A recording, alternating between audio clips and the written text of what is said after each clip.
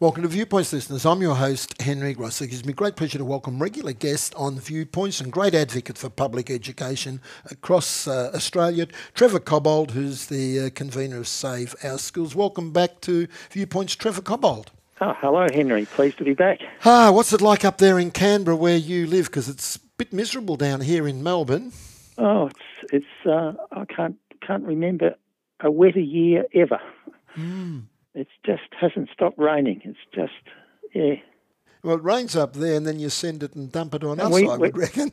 Yeah, Canberra's notoriously dry climate, and we've had over double our average rainfall this year.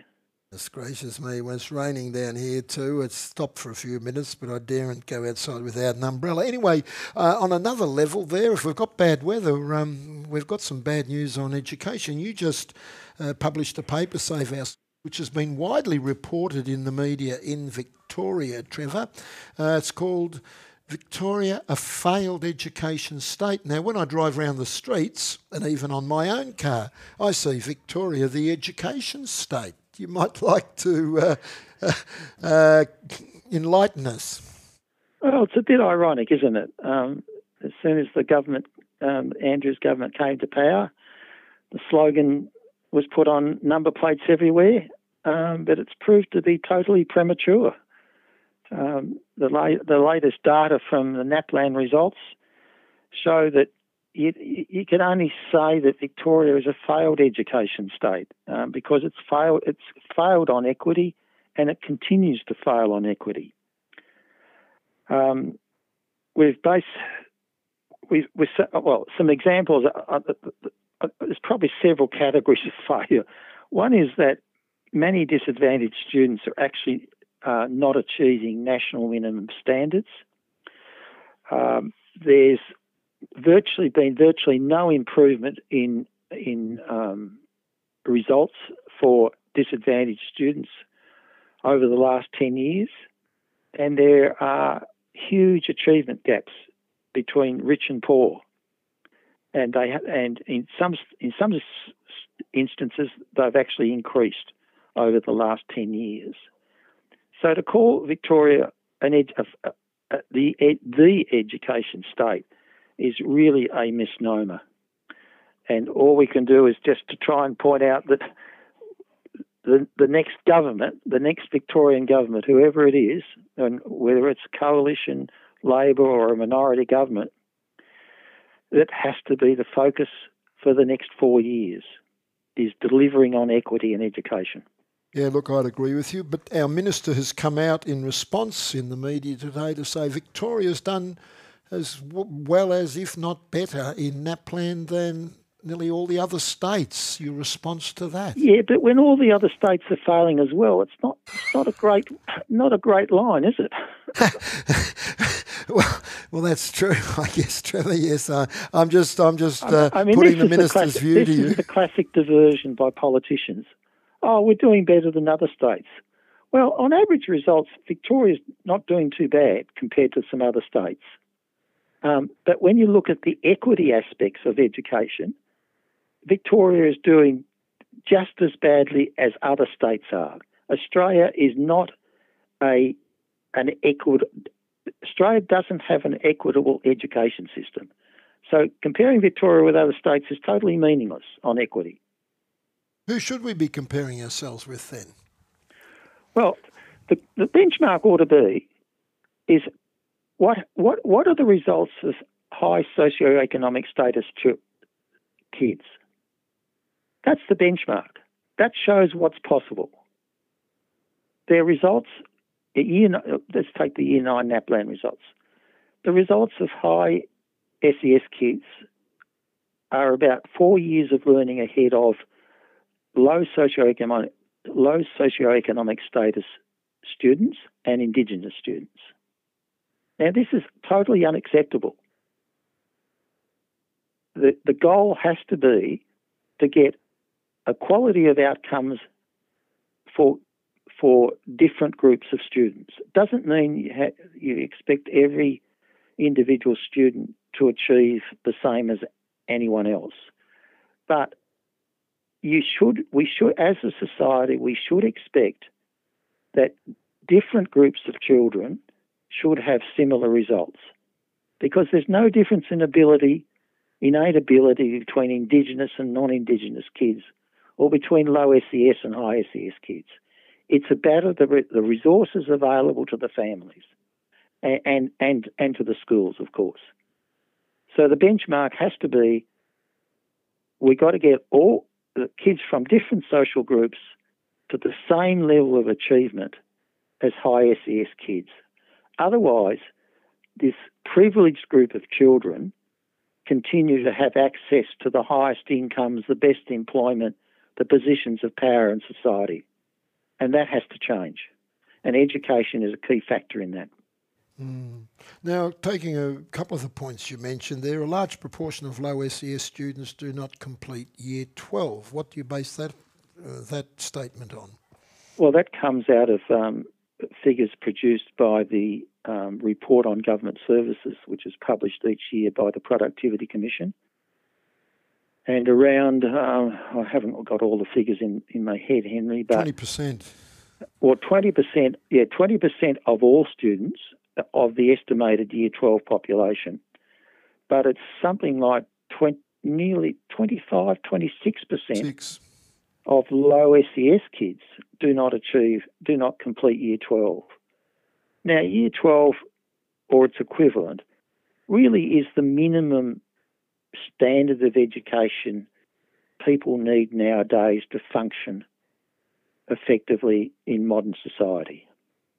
And if over a quarter of low SES, and it's probably even worse for Indigenous kids, are not achieving that basic level of education that enables them to participate in their way of choosing a society and employment, then that's discriminatory. It's highly discriminatory. Now, we have to do better than that. Now, governments have been talking about doing better than that for as long as I can remember in teaching. So that's been some considerable time. Why is it continuing to be, my metaphor, a broken record statement? Well, as an educator, you know there's lots of factors that impinge on kids' lives as they go through schooling. But there is a fundamental starting point, and that's funding. Now, we've heard over the years from the naysayers that funding doesn't matter. Well, money matters a hell of a lot in education. And what we've had in the past, well, I'd say 10 years, but it's at least 20 or 30 years, is that the money has been flowing in the wrong direction. The money is not flowing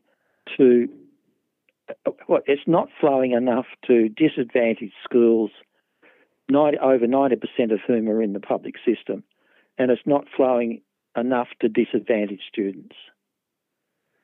The resources going into private schools, which in the main support higher or more advantaged families, the resources have been flowing much more into those schools than into public schools. The gap in funding increases is quite remarkable.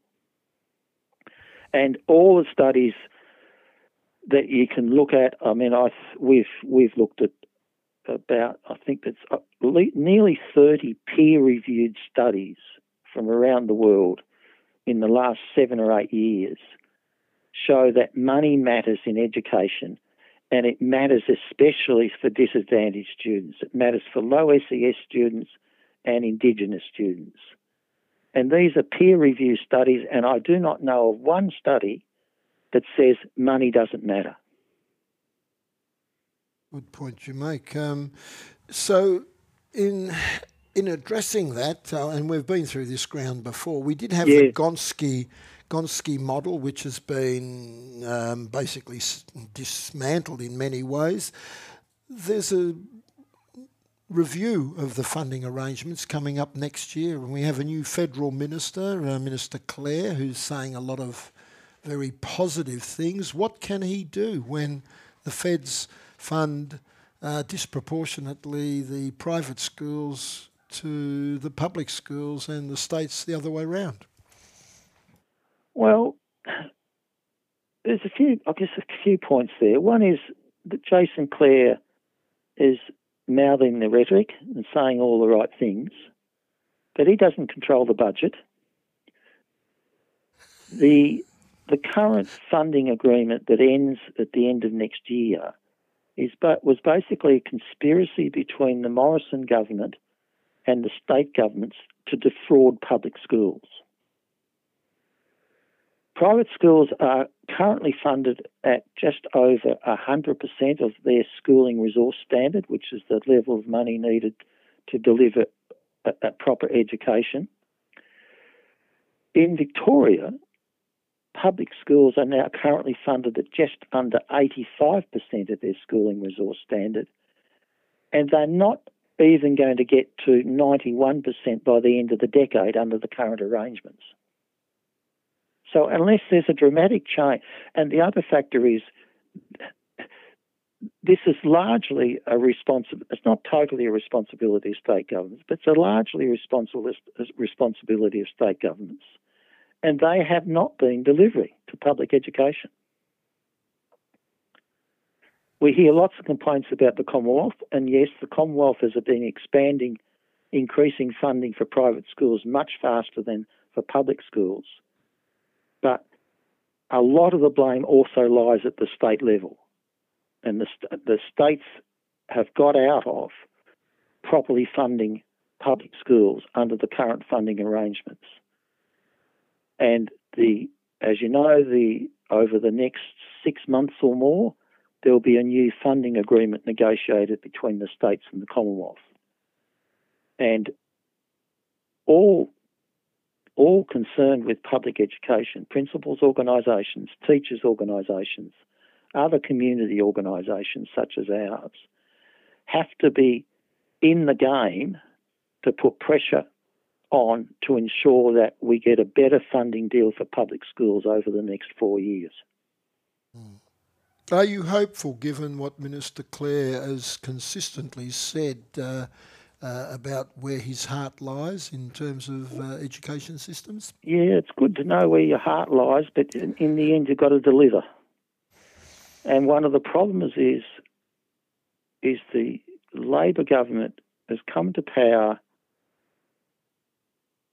and agreed before they even came to power, agreed to these stage 3 tax cuts that deliver billions of dollars to the most wealthiest people in the country, and it's denuding the funding available to support critically needed public services such as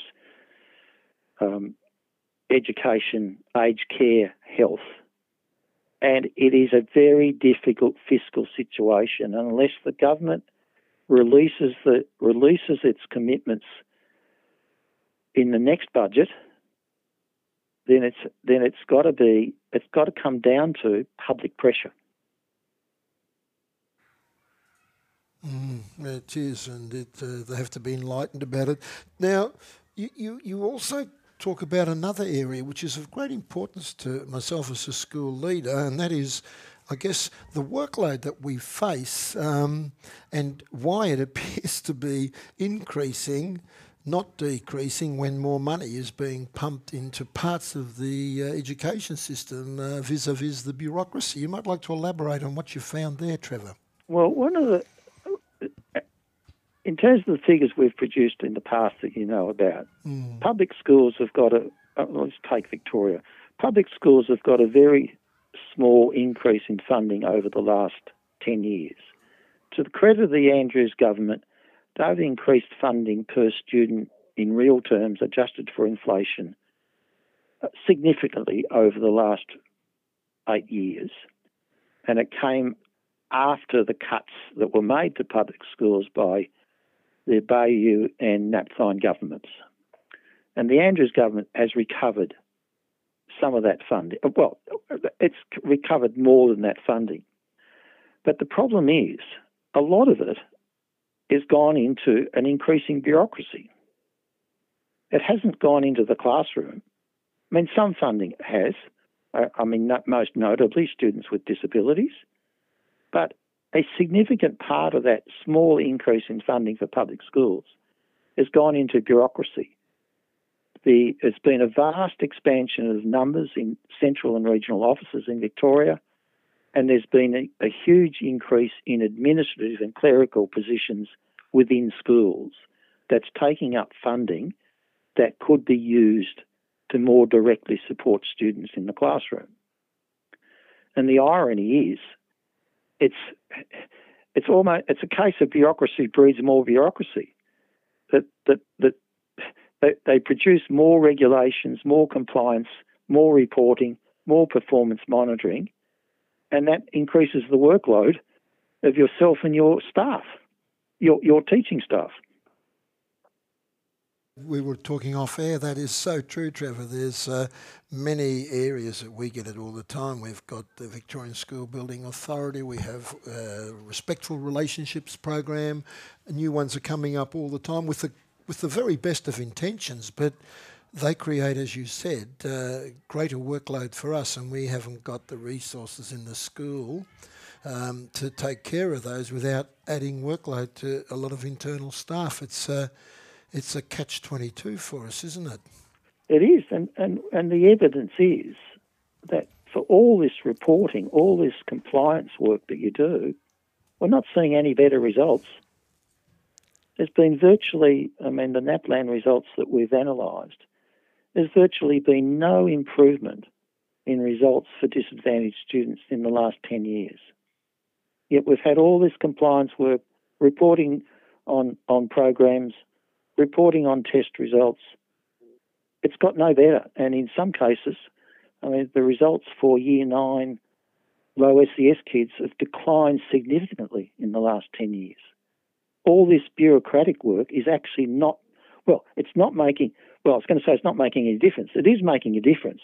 It's actually not improving anything.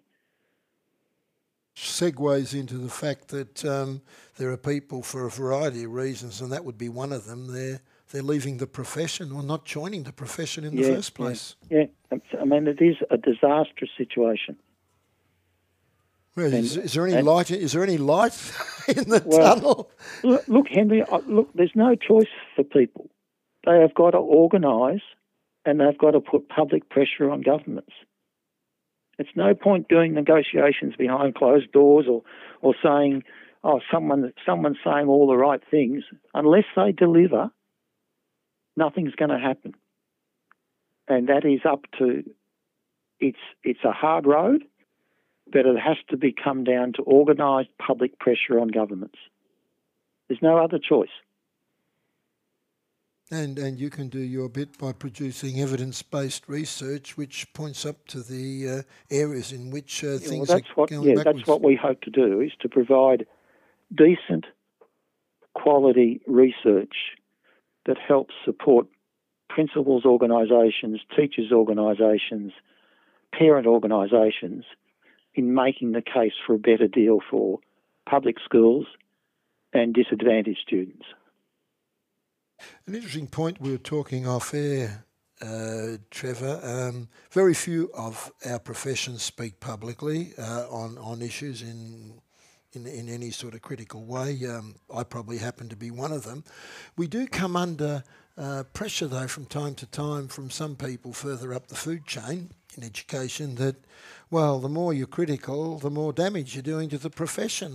We need to talk the profession up. We don't want internal people, going out there being a wet blanket about the situation, because that'll just feed the unhappiness within the profession. What do you say to that sort of feedback that people such as I get from time to time? Staying silent never works. Now, that doesn't mean individuals should sacrifice their careers to the powers that be, but it does mean that their organisations need to speak out. The principals' organisations, the teachers' organisations, the parent organisations. The organisations need to speak out. You can't sacrifice individuals to that cause. It's a fair point, Trevor. But as I say, staying silent never works. often say there's a quote around which is counterintuitive in some ways, but probably relevant, and that is silence speaks loudest. Yeah, yep. It's never ever worked. Politicians only react to pressure. Mm. Man, you've had a career where you've rubbed shoulders with a lot of politicians for many years earlier on. Yes, for many years. Yes. You know the system pretty well, Trevor. Yeah, they don't appreciate it, but in the end, they have to. They react to pressure. They react to the ballot box. Mm. And we got one coming up here in a couple of weeks. Yeah, unfortunately, I haven't seen much about commitments to public education. Well, look, from the government or the coalition. Certainly, the Greens have been out there, but there's not much. I haven't seen much, Henry. No. Well, they've been preoccupied with other things by the looks of it. Trevor, as always, it's a great pleasure to have you on, and you certainly keep people such as myself hopeful with the work and the advocacy that you do on behalf of public education, because I think, from my perspective, it's the public education system that ultimately is the backbone of the type of society that we have. Exactly. But good to talk to you, Henry. Take care. That was Trevor Cobbold, convener of Save Our Schools. Latest paper, Victoria, a failed education state, and you can find that's been taken up by quite a number of our major media outlets in Victoria.